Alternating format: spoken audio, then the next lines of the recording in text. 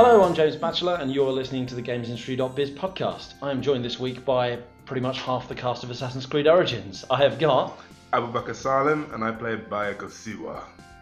Zora Bishop, and I play Cleopatra. Alex Walton-Regan, and I play Aya. Thank you so much for joining us. This is going to be quite different. So this came about. I obviously met you, Abu, at the unveiling of Assassin's Creed Origins, the British Museum earlier this year. You kind of gave a demonstration of you perform. You actually performed as Bayek on stage. I didn't have the costume or anything. Didn't have the It was costume, no costume. It was I still looked slip, but no, I did a reading of I was as Bayek, so that was good fun. But it was really cool because it's an example. Assassin's Creed in particular is an example of kind of the big budget, high Hollywood production almost style side of video games, and something that doesn't get talked about often is the voice acting, the voice cast, and we've kind of a long way from, say, 10, 15 years ago when developers would often kind of voice their own characters. So they'd write their characters. Did they really? Genuinely, yeah. I didn't know that. Yeah, the amount of... I will tell you some stories after this. But a lot of developers ended up having to voice their own characters. So Obviously funny. now we have proper professional voice actors. It's quite interesting. Sometimes we just end up with a boo, and you Well, do your best. This is the, You're joking, but I'm quite interested. I'm obviously doing a little bit of research, and by research I mean I went on IMDb. We've got a really interesting range of experience here because Assassin's Creed Origins was obviously your first your first video game project. Yeah, and first huge, massive project as Yeah. well. So. Zora, you've been in one game before, Elite Dangerous Horizons. And yeah. Alex, you've been in loads. Yeah. All of them. Every single one. Dragon Age, Mass Effect, Definitive Quite a few. Origins, still had notes and there like loads. Just ask Abu, he was a fan. Bless him. Super big fan. Yeah. So I got a question for each of you then. How did you guys get started in voice acting for video games specifically? Okay, because my story is really short. Straight up say, I basically, I auditioned for it as an acting job.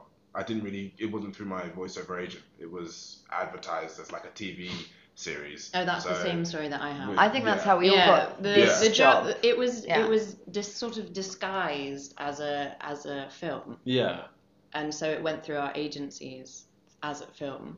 And so when it was revealed in recalls and next meetings and stuff, it turned out that it was actually a video game and a motion capture part as well, which was amazing because I didn't even know never done anything like that before. But no, that was that was my experience of getting into it. So that's interesting. I wonder if I imagine in part of that, certainly in the case of Assassin's Creed Origins, I imagine part of that is Ubisoft trying to hide the fact, or trying to hide what it is advertising. Because they don't want to leak out what they're working on. Mm-hmm. Yeah, they need to protect their I get stuff. that, but I wonder if part of it is that, I don't know, do they seem to think that voice actors will turn a project down if it says video game rather than film? If you guys had a job offer come up, would you like to be in this video game? Would you guys go for it? I think, I feel like if now, because there's a lot more of a younger, there's video games are very mainstream in a way. So I feel that it wouldn't necessarily have been looked down upon now. But I don't know, babes. I've been doing this a bit longer than you have.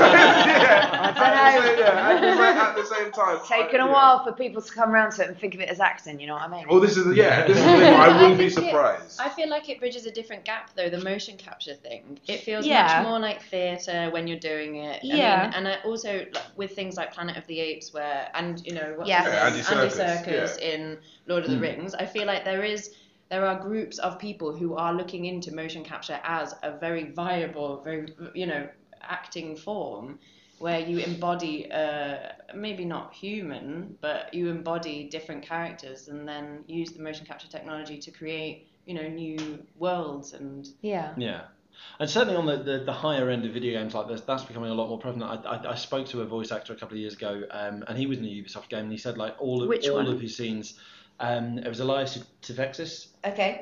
He was the main character in Far Cry Primal, and he was saying that almost all of his scenes were recorded performance capture, so with the other characters around it, with the other actors. And obviously, you're not like on a set, you're not, you're not on location, you're not in prehistoric lands. You guys weren't in ancient Egypt, I assume, but you guys are like, did you guys act directly opposite each other? Or? Unfortunately, yes. Unfortunately? Oh my God. No, I love a boo so much, and taking the piss out of him is my favorite pastime.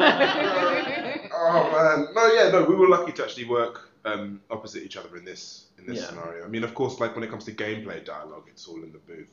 But I'm really interested to know actually like how it's evolved from because I mean we've joined recently. And so you've been doing this since, as far as I can tell, like you were in RuneScape in 2001. What?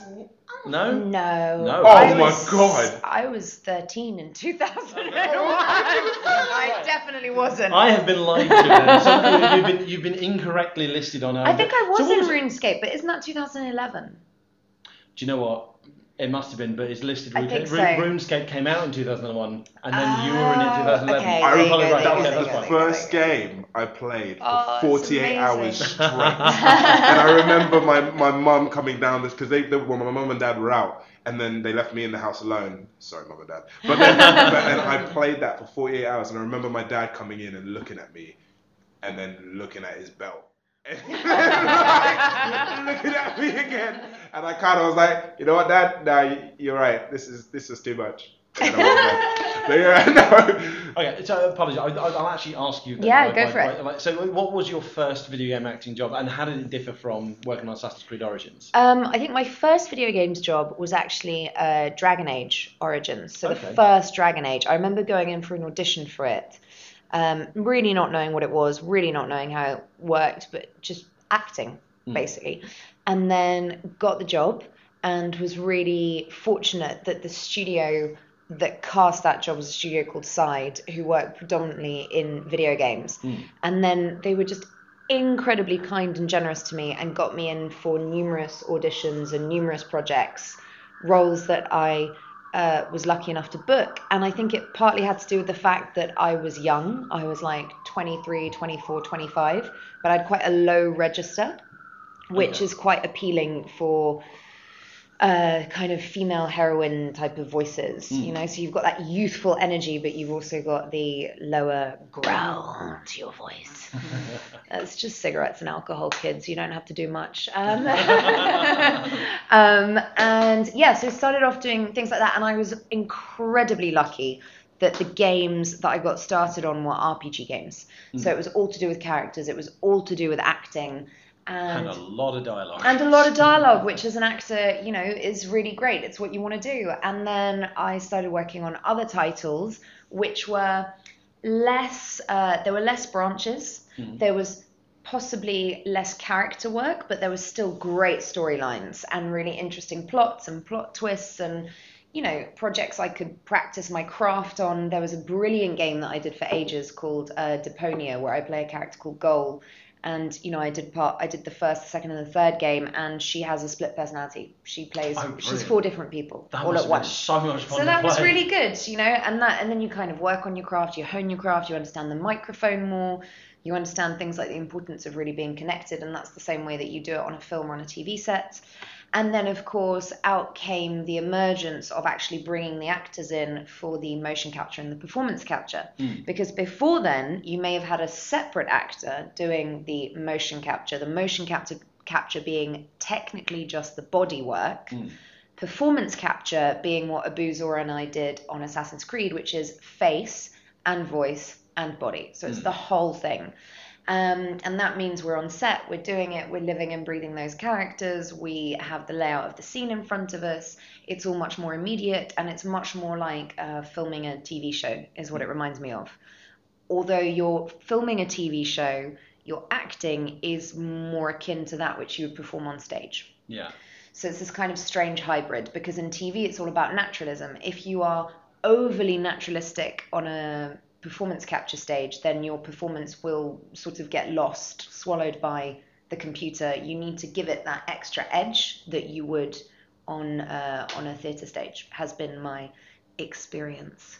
But it was great. It was the first time that I had swords and a bow and arrow, and I could rip off people's Velcro on the stage, and running and jumping and kissing and laughing and all this kind of stuff. It was brilliant. It was absolutely brilliant. Nice. Yeah, it was really good. So how do they actually prepare you then when it comes to the performance capture for putting you in the kind of the mindset, or how do you prepare yourselves for putting you in the mindset of being there? I've worked with and I've written pieces with people like Side and companies like that, and they always give the advice of like, if you're going to get voice actors in, developers, you need to give them not just the script but like visual materials and a picture of their character and so forth. Like, did you guys get that on Origins? Did you get like how did they put you in the mindset of, right, you're a Magi, this is what you're going to be feeling like? I mean, whenever we got the script, there was always a character brief, like a brief before you'd even read some of the dialogue that you'd be filming in that day, and it would always remind you like, Bayek,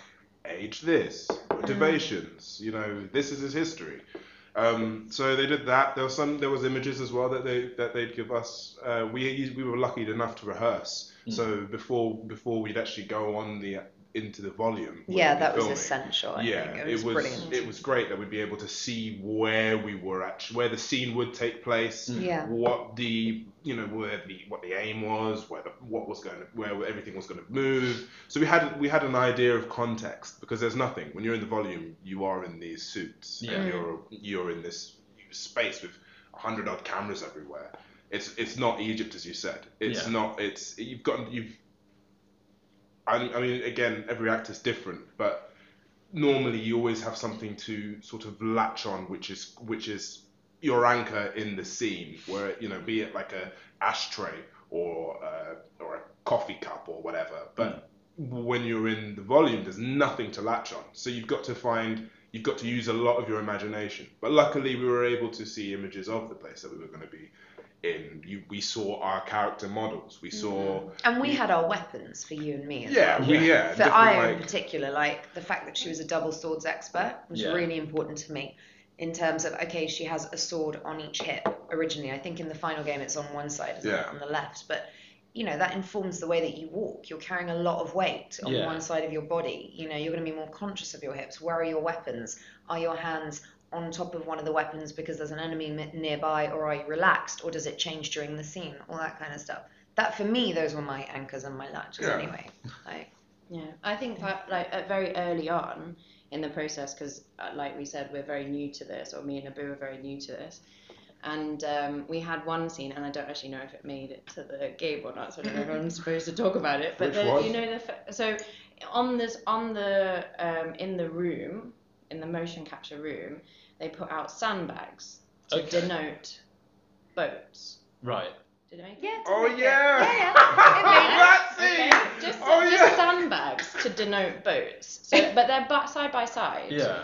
But in the world, they're behind each other. But we're next to each other. Yeah. Okay. And we're under attack. And I'm a queen, right? So most of my stuff's just like, go and behead him. Great. That's mostly my stuff. But in this scene, I'm like hands on, and I'm punching people who are trying to like climb onto the boat. It was like a workout for Zora. Honestly, I've not moved like that in years. When I woke up the next day, I could barely move. But people were like climbing, in that moment, I understood what we were bringing to it, like you said about the imagination. Yeah. Because you had to pretend that this person who is next to you on a boat that's made of sandbags is behind you, and you're throwing your responses and your actions behind you, so that even though they're beside, so there's all this kind of placing yourself in this world so that you can play the scene, and people who are like climbing onto the boat, you have to kick them off, but they're also offsetting the weight of the boat so that you fall to one side. Right. And then turn around, and apparently there are arrows coming at you, so you have to avoid the arrows. All of a sudden I was like 8 again, playing cowboys and Indians down at my park. and I kind of understood it. It's very, I was informed by that one scene going forward. But I think we'd done a couple of scenes before. But I think that one scene in particular very much helped me understand where to go. Yeah. with the character Yeah. or with the storytelling. Yeah. Did they show you the scenes afterwards, or you saw like the kind of the final in-game graphics versions? We saw some of them. I haven't seen all of them. No. And a lot of it was shot out of order and delivered out of order, so it didn't necessarily make sense chronologically. Okay. So there wasn't always an opportunity to see what came before or after. Yeah, I mean, because it was done in like what they called buckets rather than like blocks. Right. So you do like for bucket 1 you'd film these sort of scenes, these different types of scenes, and then when you come to bucket 2, the animators have already started working on bucket 1. So as you're in bucket 2, you've seen like a rough idea of how it looks animated. Yeah. And then by bucket 3, it's probably gone through a lot more rendering. So it's very hard. We had no idea how it would look as the final cut until like game release. You know? Although having said that, towards the end, they were able to kind of place some of the characters in the scene. So it's a blank set, obviously. It's just a grey space. But then on the screen, they can give you, there's Cleopatra's throne. There's a tiger's head there. Don't stand on that because she wouldn't. That like where to avoid. Don't fall off because that's a podium kind of thing. But I can't remember what I was going to say now.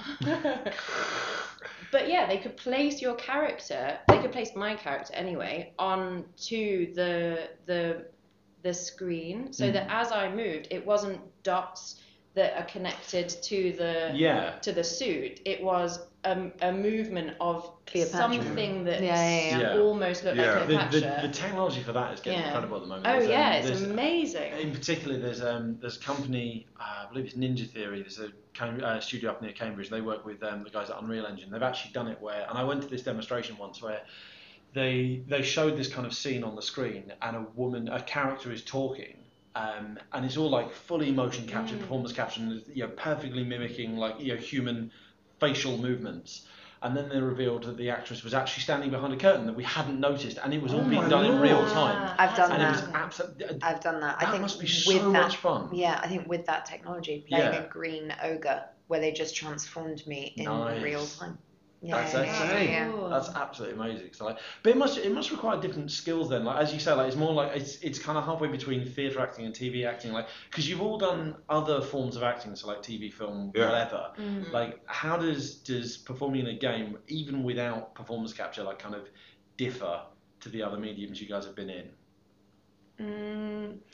You do invariably use your voice more. You stretch it more. You have to be able to convey emotion more. You have to understand silences and pauses and tremors and trembles and swallows and spits and different sounds and all this kind of stuff in a way that really on TV you don't have to use it as much. You can do the whole, what do they call it? Mumblecore? Is that what they call it? Like mumblecore acting. Because you've got a camera pointed at you, and it's also about your eyes and your face and the lighting and the makeup and the costume. You have a lot more tools at your disposal to tell a story. And in voice acting, that's all you got. Yeah. It's true. If you watch Peaky Blinders now, for example, what are they doing with their voices?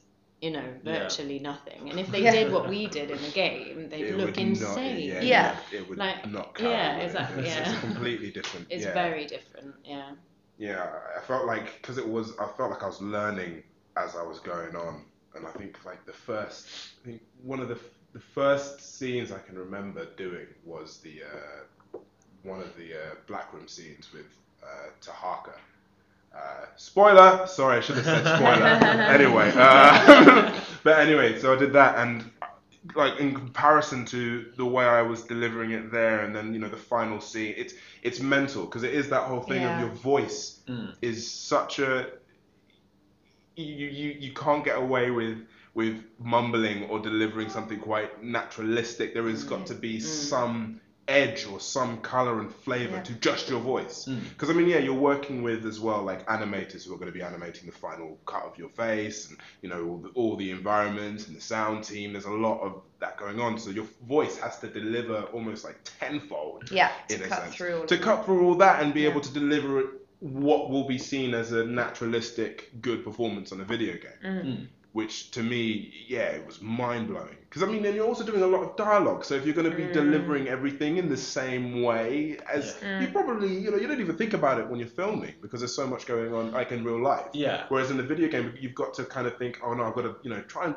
give something different here or give a different flavor there. Because otherwise, the player is just going to be so bored of hearing, go this way. No, I'm not going that way.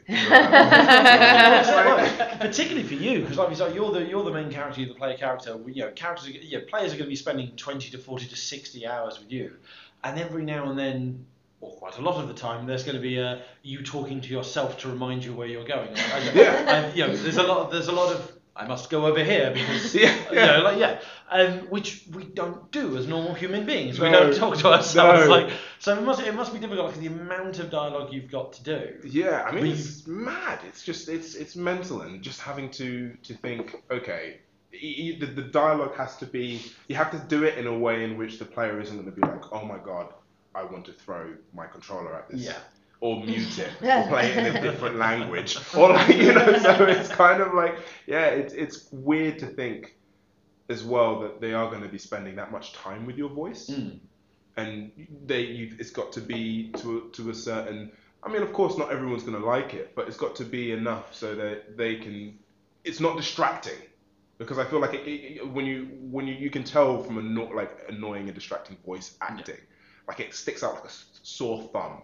So it was challenging, man. You've got to be likable as well, because let's face it, like the minor spoilers, but like the game opens with you essentially hunting and killing people. Yeah. And yet we've got to like you and understand why you're doing that for the next 20, 60 hours. Like because if it's an unlikable character, players aren't going to want to be that person. No, of course not. No. I think what you're saying is that the story has to make the character likable, but actually also I think your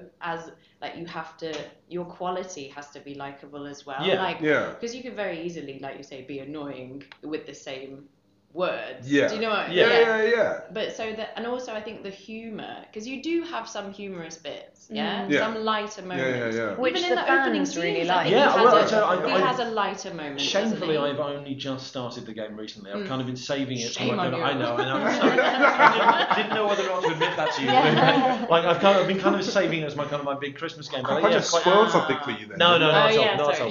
But early on, you mean like Bayek has a fun game where you've got to go and find the 4 children who are hiding from him. And it was really interesting because you see that, you play that scene very shortly after understanding why Bayek is hunting down the masked ones, which that I won't spoil. But it's quite a dark, really dark moment.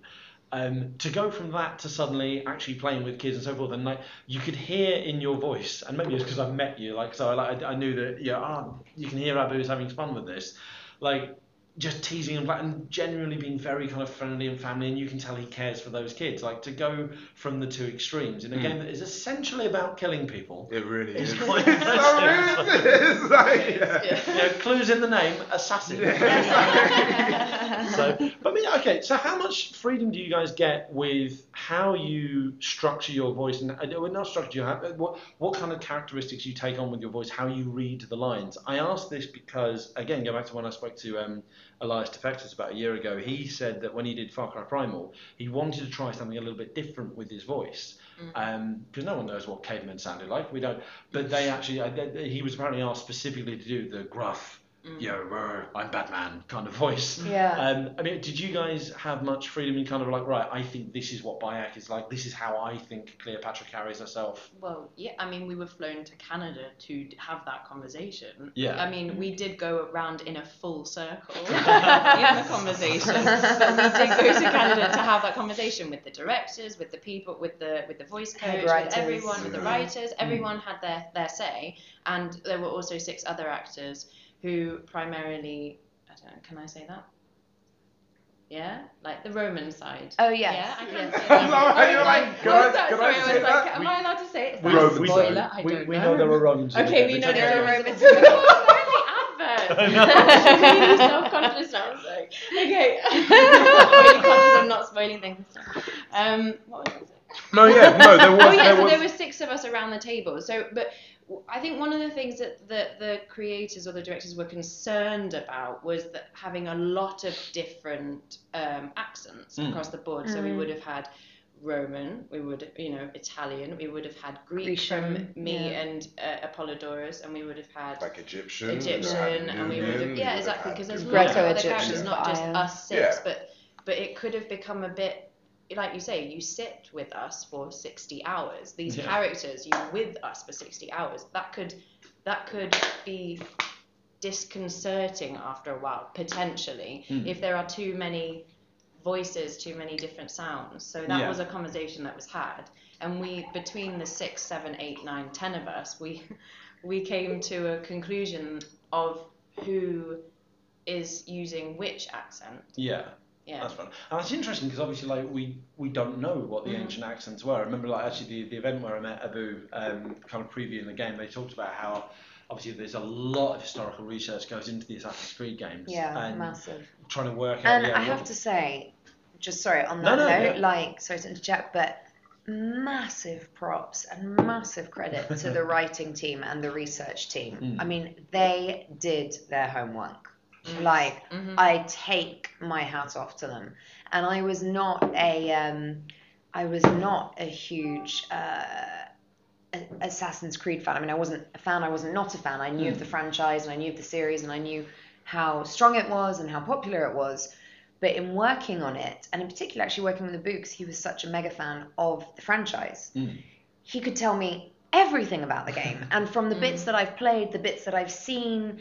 We're discovering where the symbol comes from. We discover where people's names come from. We discover who so-and-so really is or really was. Like, it's so interesting to me as a storyteller. Yeah. Even though I haven't been acquainted with it before, as an actor, as a storyteller, it was fascinating. And I loved it. And I really take my hats off to the writing team on that and the historians who kind of brought all of that knowledge to the game and the fan base and satisfying that need to know in people. I mean, the creative team were great in the sense of allowing us. Oh wow. The creative team, they were great with working with the actors as well, and I felt like we could easily come up with ideas or areas to kind of play with. I mean. I felt like I had some form of creative control of my guy. Yeah, we certainly had a say. Yeah. Okay, so there you go. So that's something that varies a lot, is when I normally get into the studio, the script is there, delivered. The character is pretty much drawn. They know what she's going to be or what she's not going to be. And I will change lines or ask to change lines if they don't sit right in my mouth or in my idea of what I see the character or in what I know of the story. But that doesn't always mean that it can happen. Yeah. Certain scripts are unbelievably locked. You cannot change a word. Some scripts you can't change a punctuation point. And I really mean that. Like some scripts you can't change a comma into a full stop, for example. But in this we could.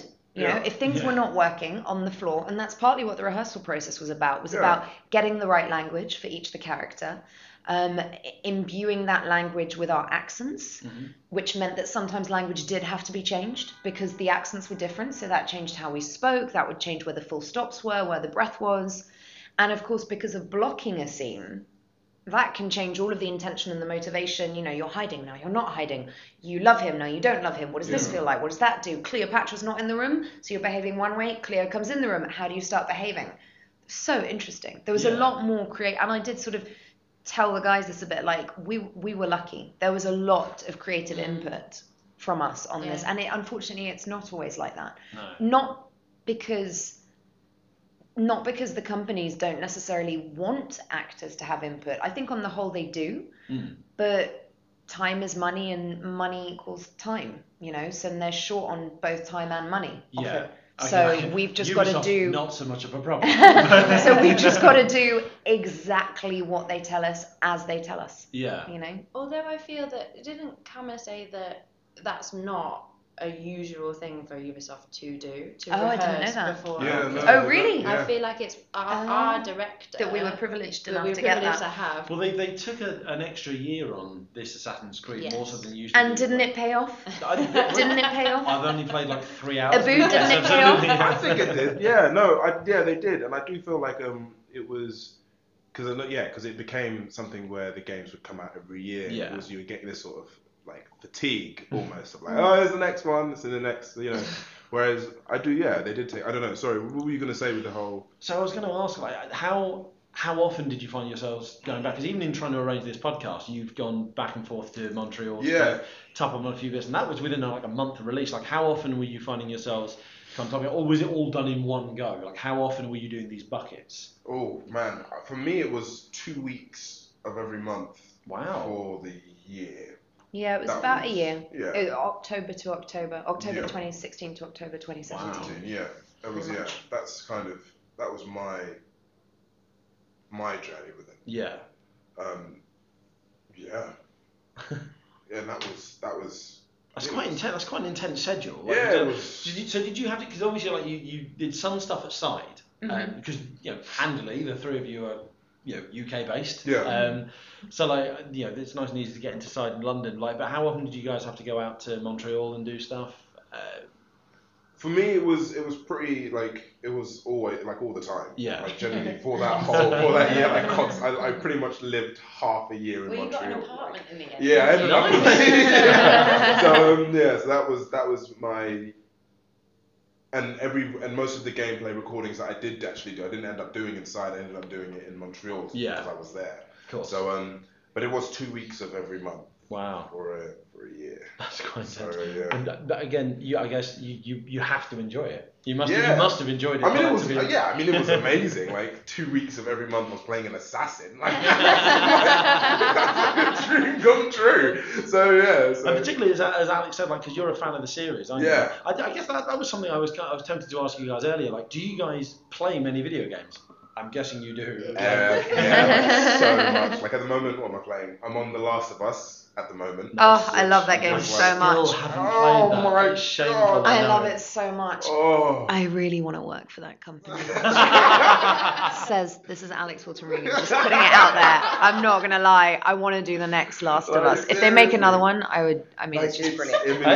Absolutely Part 2's in development. Last of Us Part 2's in development, maybe. I think they're already doing Last of Us Part 2. They are. That's what I mean. No, as in I think it's already passed. But if it's not, I'm totally available. I think they're brilliant. Like from what I've seen, they're absolutely brilliant. I mean, for me, like I've been playing video games since I was a kid. So like, I mean, it's to see the evolution from playing like Sonic on like the Sega, and now to playing like The Last of Us on the PS4. It's like such a massive jump. Oh, yeah. So yeah, I mean, I'm huge fan. Similar things like I showed my dad. I'm going on a tangent here, but I showed my dad the other day Star Wars Battlefront 2. Yeah. Like, and when he was a kid, like they had the old Star Wars arcade machine, which was like really like black screen, wireframe, like spoke to and you go from that to how Battlefront 2 looks like. It's because the movie, and he just sat there, it's like, what? It's madness. It's incredible. Like, but again, okay. So in your experience, like of playing games, like how far in obviously excluding yourselves, like has the performance gone? Because a lot more effort is going into the performance and the acting and actually casting professional actors. Like, what do you guys think of the general quality of game performances nowadays? Oh man, like it's brilliant. It's say. insane. Yeah. It's like incredible. Like to the point where, because it requires such a unique. Like it's so unique in the way in what you need to do as a performer. It's it's amazing. I mean you watch people like Nolan North and Troy Baker, and you just are just like, oh my God, you're able to convey so much through so many obstacles and so many different mediums. It's nuts. I mean, I just recently saw an audition video for Uncharted, which Nolan North did, and it was, watching that audition video itself, I was like, I would have cast him easily in a film. Like, easily, like, he hands down has got it. Yeah. And it's it's amazing. It's so cool to see the shift and the change and how seriously it's being taken as well. Mm-hmm. Like, it's being taken as a really strong medium of storytelling. And yeah. I don't know, like, how do you guys feel? I think it's an incredible storytelling medium. I mean, think about it. A film is 2 to 2.5 hours. A game is up to 60 hours of character and play. You have choice, you have autonomy as the gamer.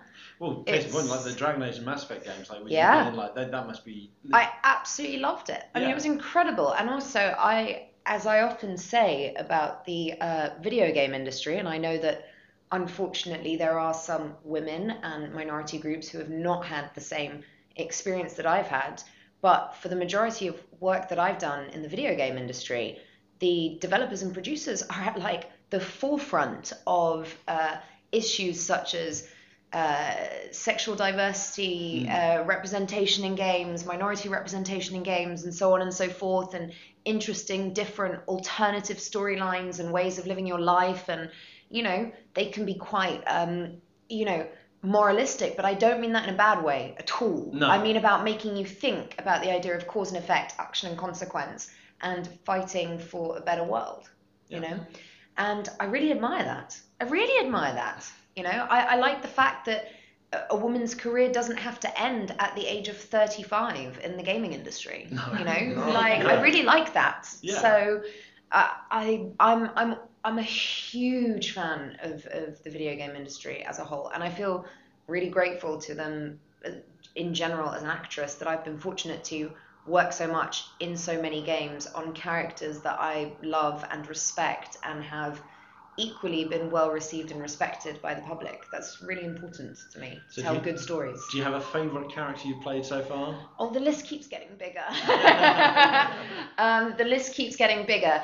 I would say for sure Samantha Trainer in Mass Effect 3 was amazing. Openly gay, and her sexuality was not the be-all and end-all of her. I just loved the way that BioWare wrote her and dealt with that. I've always been impressed with how BioWare. They're incredible. I think they're amazing. I think it wasn't Trainer necessarily, but there was someone in Mass Effect 3 where it was one of the blokes in the engineering bay or something, and he just casually like, oh yeah, my husband and I, and it's not kind of my husband because I'm gay and you know, gay marriage is okay in the future. It was just my husband and I. It was just it was so it was normalised. It's like that's what we need, more of that, and that comes as much down to the writing as the performance. So I was so proud to play her. I mean, it was a real honour. And then when I went on to play the Inquisitor in Dragon Age Inquisition, I mean, that was, you know, playing a title role is amazing and was a brilliant experience. And I loved all of the storylines. I loved the journey. I loved the experience. I loved doing, you know, things like the voiceover for the trailers and for the adverts, you know, and that's your voice going out in the adverts. It's a real kick. It's brilliant. And again, so much diversity in the cast and in the casting and in the storylines of BioWare. And they're really at the forefront of that, cutting edge. However, playing Aya was also utterly incredible. And when I got that, I remember jumping up and down, screaming down the phone to my agent. I was so excited to be a part of Assassin's Creed, 2 to be playing a really strong female. I won't give any spoilers as to what she does, but you know, the nature of Aya's character, I was so proud. And it was such a journey to go on. And it was the first time that I had the privilege of working opposite actors. And I got to work with the amazing Zora Bishop. And, you know, and Abu was there as well. Oh, wow! But it was such a privilege working opposite them. Yeah. Can you, when you were recording Dragon Age, was that more chronological? No, not so much. I mean, again, the missions were out of order. We're out of sync, but you would do like a whole mission at a time. So the same idea as the bucket, you do like a whole mission or a whole quest. But where that quest would come in the game, I wouldn't always know. Something that I was going to say, to throw back to you earlier, actually, going back a while, but one of the things that we were really lucky on is we had Abu there as a resource to someone who knew the entirety of the franchise inside out. That's true. Yeah. And he was there as the lead character throughout filming. So when, for example, myself and Zora would show up in Montreal and maybe we'd missed a bucket, or we'd only had 2 days work in a bucket or something like that, so we hadn't been privy to the rest of the story outside of our particular script. The font. Having the font of all knowledge in my darling Abu, was so helpful. And I'm like, Abu, why am I killing this guy?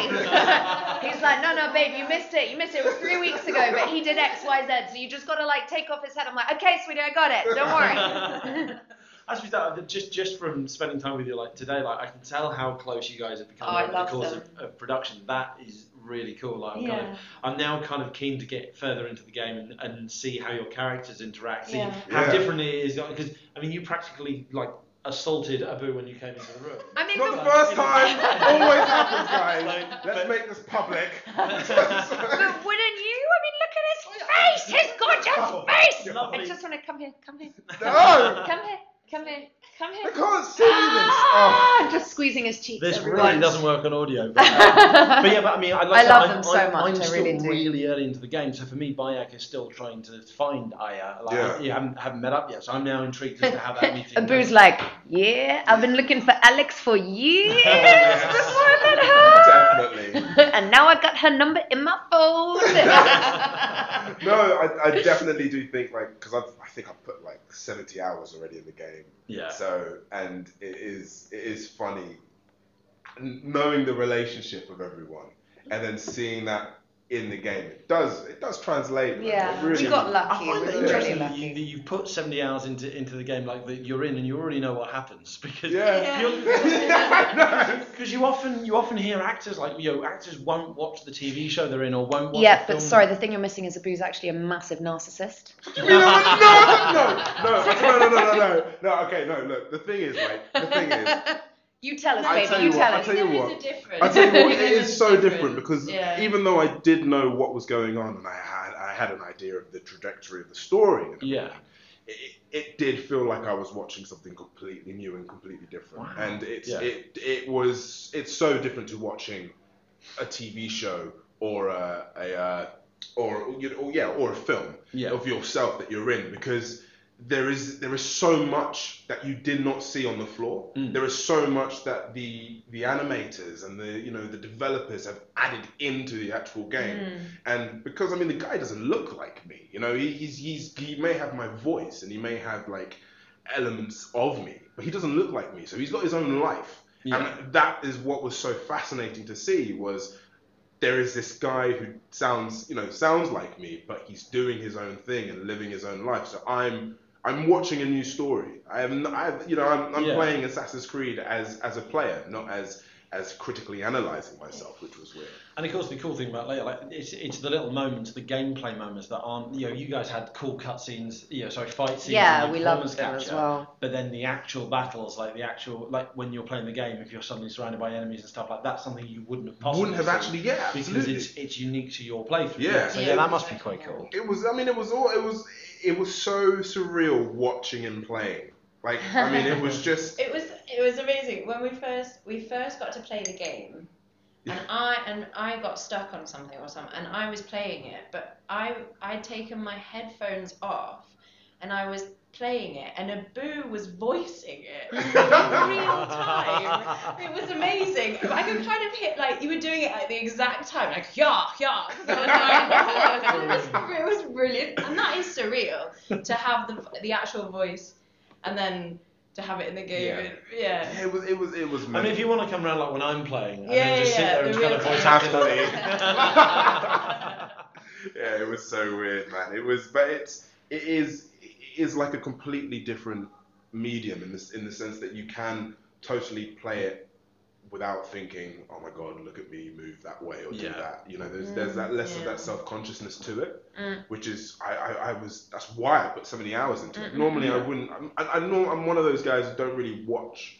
If I was to watch my own thing, it'd be to critically analyze myself. Who was your favorite character in it? In what? In Assassin's. when you saw everyone again, who, as character, animated as a gamer, who did you really go like, oh, that's cool, that works, I like that? I think Alex wants you to say I. I mean, I do, but it's fine, like, whatever. You know, I was impressed with Apollodorus, actually. I was impressed with Apollodorus. He was sexy. He was so funny. He's such a lovely, lovely man. Yeah. And then his performance is just so opposite. And I don't know, like maybe. It was strange seeing Michael play Caesar because he looks so much like Michael. Yeah. Caesar is, and you was Cleopatra. Basically, for anyone who's listening, Zora is Cleo is Zora, and Michael is Caesar, Caesar is Michael, and it's slightly odd seeing you. I know, and I get slightly unsettled by that dress. Oh yeah, the dress. One dress where I'm wearing, I'm like, the no panties dress. You know, like the cloth. Like, Zora, go back home. Put some clothes on, woman. But yeah, who did you like seeing and sort of? I don't know. It was weird because there was so many different characters, so many different, but I tell you what, the relationships that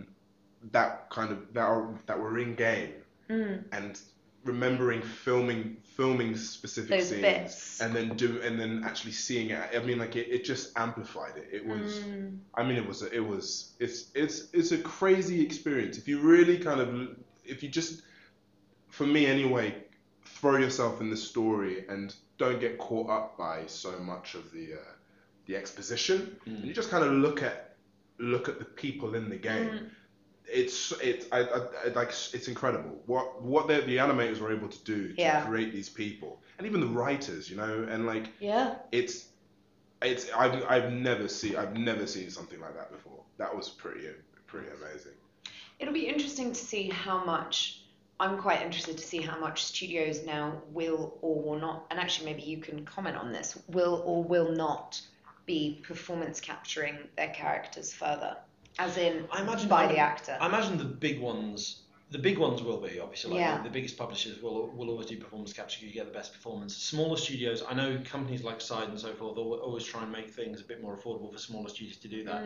The interesting one I actually spoke to recently was Sony's London studio. They do virtual reality games. They're doing a game called Blood and Truth, which is kind of like an East End gangster revenge story. You're virtual reality, and it's all first person.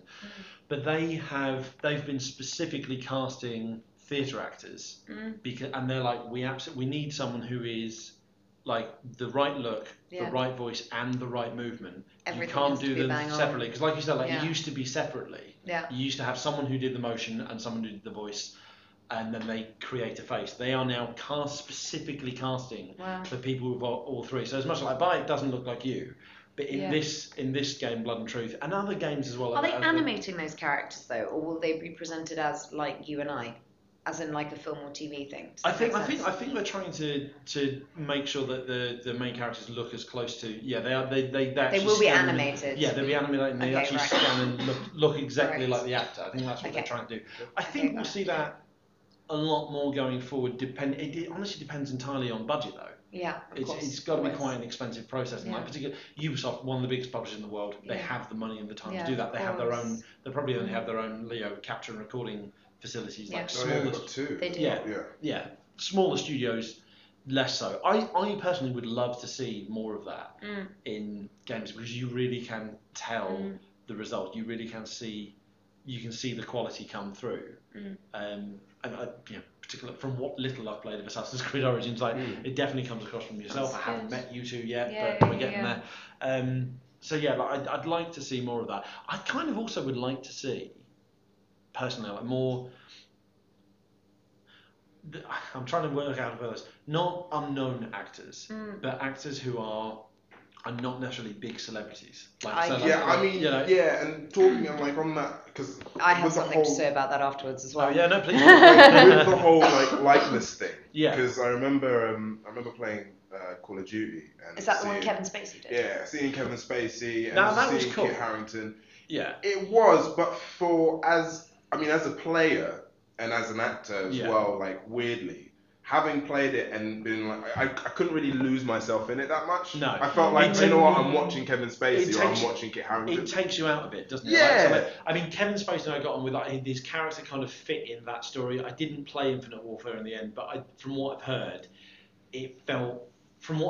it felt like Kit Harington was in there purely because Kit Harington's popular right now. People like Conor McGregor like getting in the game, you know what I mean? Who's Conor McGregor? He's an MMA fighter. Right. Okay. Which I like. There's no problem in that. No, there's no problem in that, and No. it's you know it's what I guess it's that trying to bridge that gap between like film reality and TV to video games. Yeah. But there was this sense of, I feel that as soon as you begin to almost recreate, like if you bring people like Kevin Spacey in Call of Duty, there is a part of you that's like, am I playing a video game or am I watching a movie? An interactive movie. You know what I mean? So it kind of got me a bit lost. So the idea of bringing unknowns, because I feel that there is so many people out there, and there's so many stories to tell. Yeah. Bringing anyone, who's got something, or everyone's gonna have something unique to them. So it's good to kind of keep yourself fresh. Yeah. And as you're playing, you're playing this game, you're playing the story. There's new talent out there. Case in point, Hellblade early this year. Like I could have this wrong. I still haven't played it, but I could have this wrong. Like the actress who plays Senua hasn't been in. She wasn't an actress. Yeah, she wasn't. She wasn't even an actress. No. She was in. I think it was the Game Awards. She was in Best Performer alongside not only established video game performers, like but serious players. And she won. I she won. That's brilliant. But that's a testament to her performance. And it's amazing. It's incredible when you because I play and it's like you are like.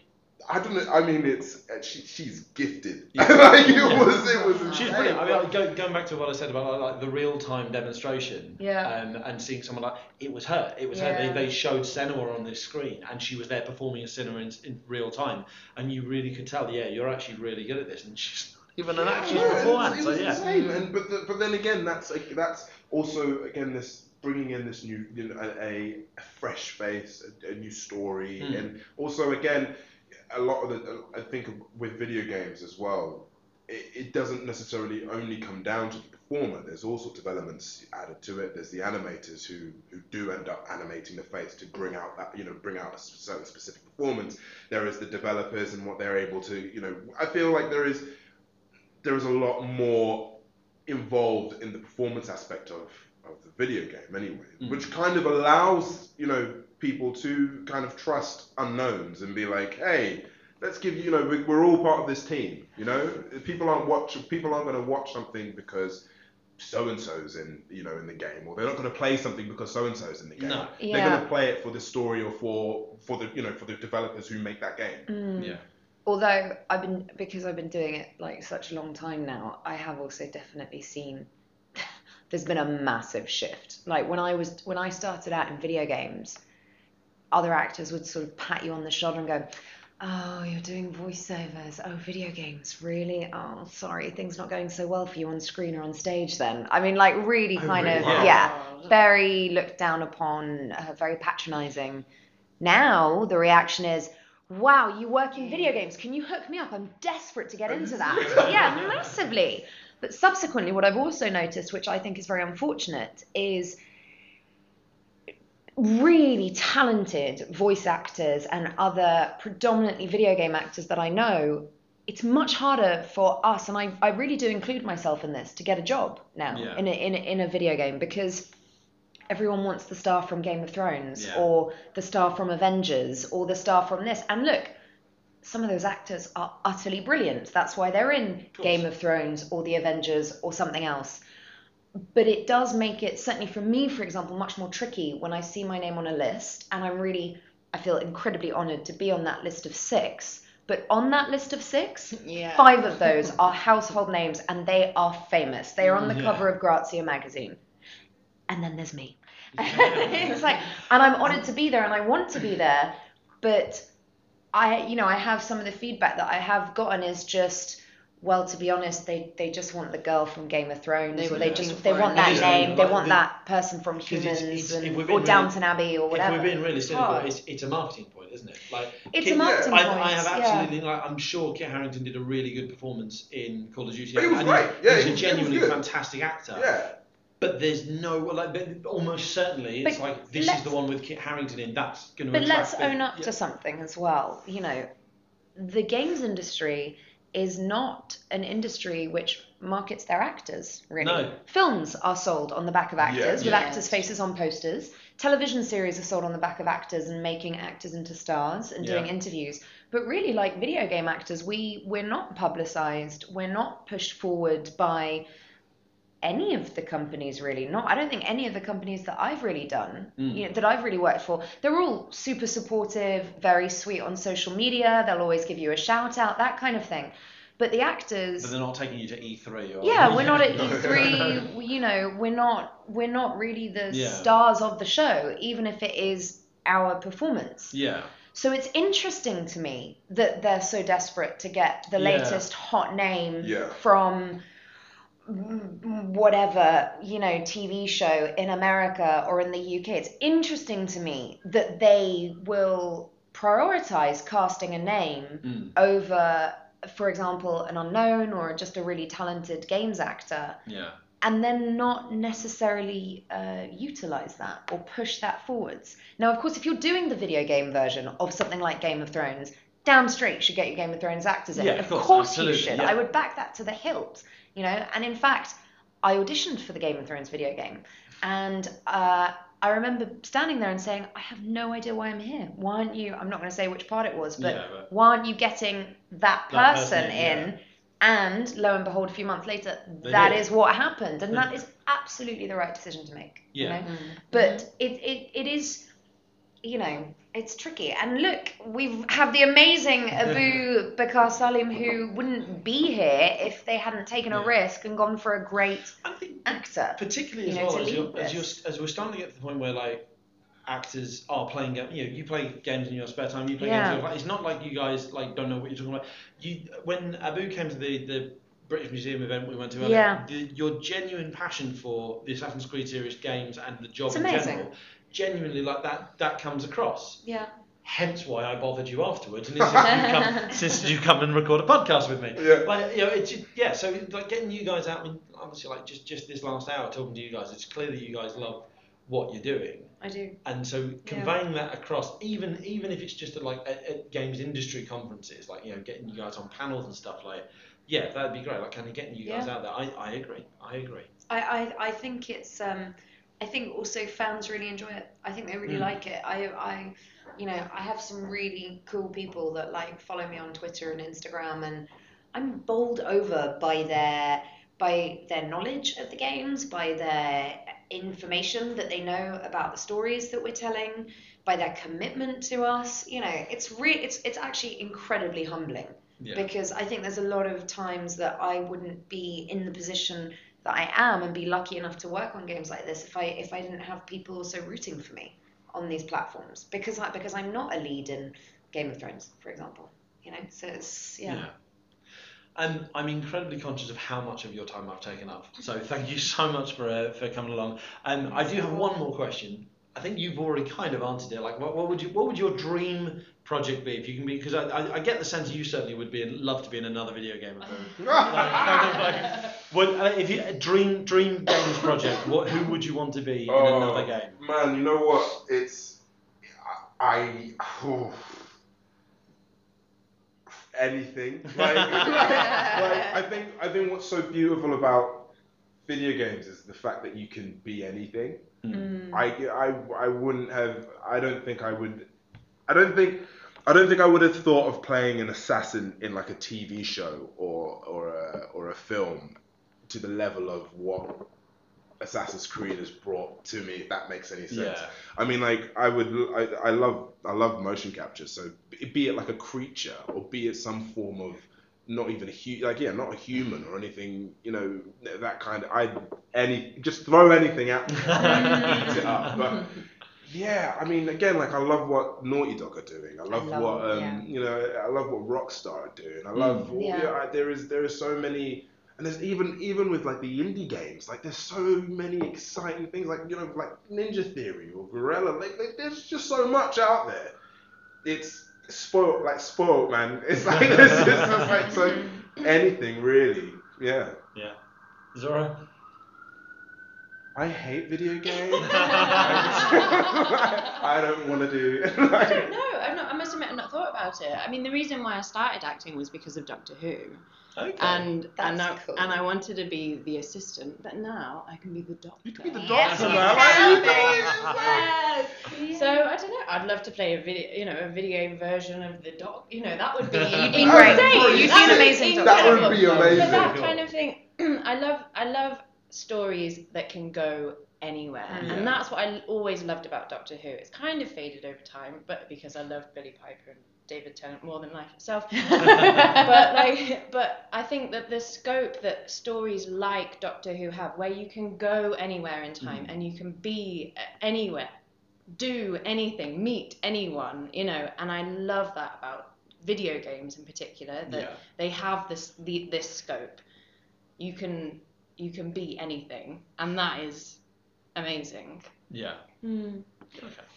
I feel, for me, I'm kind of, there's two camps that I definitely fall into. One is, I'm with a boo, I so badly want to play a creature. So like, I want to play an ape in Planet of the Apes, or I want to play some strange alien with a funny little voice, or something, I don't know, something. I want to play a weird creature thing on the one hand, and then on the other hand, I really want to do like a big, all-encompassing, sort of very emotional story, like the kind of thing that Naughty Dog have been doing, for example. And I'd love to lead it and to go on that journey and to, be a lead on a kind of just really, really big, epic, emotional journey for that character and or a bunch of characters within a particular world.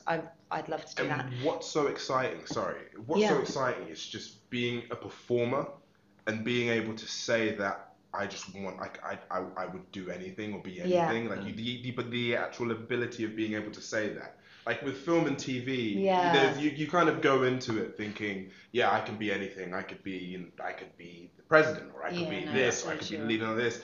Yeah, but we can't because we're women, so we could never be the president. But you see, and that's where you're kind of that's where you're hindered. So you've already got that block there, right? Yeah. Whereas video games, you can be whatever the hell you want, and that's because I want to be an alien or a creature or something.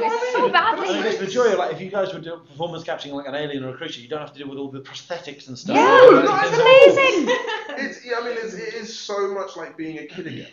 I'm desperate to work with the Imaginary. I'm desperate to work with the Imaginary. It's so good. I think they're brilliant. And I thought, so when you do ask a question like, what game would you like to be in, or what would you like to play? There is that scope of being like anything. Yeah. Because if you were to like ask for and just TV say the or best film, that's out there. Give me the best that you've got, and I would love That's it. the thing. Like a lot of the time, it's funny. I've just done a TV show called Jamestown, which is set in like the God, this is so bad. 1600. So, and it's that kind of thing of like, whenever someone asks, so what did you do? I'm like, I'm not playing the governor, I'm playing the slave, man. That's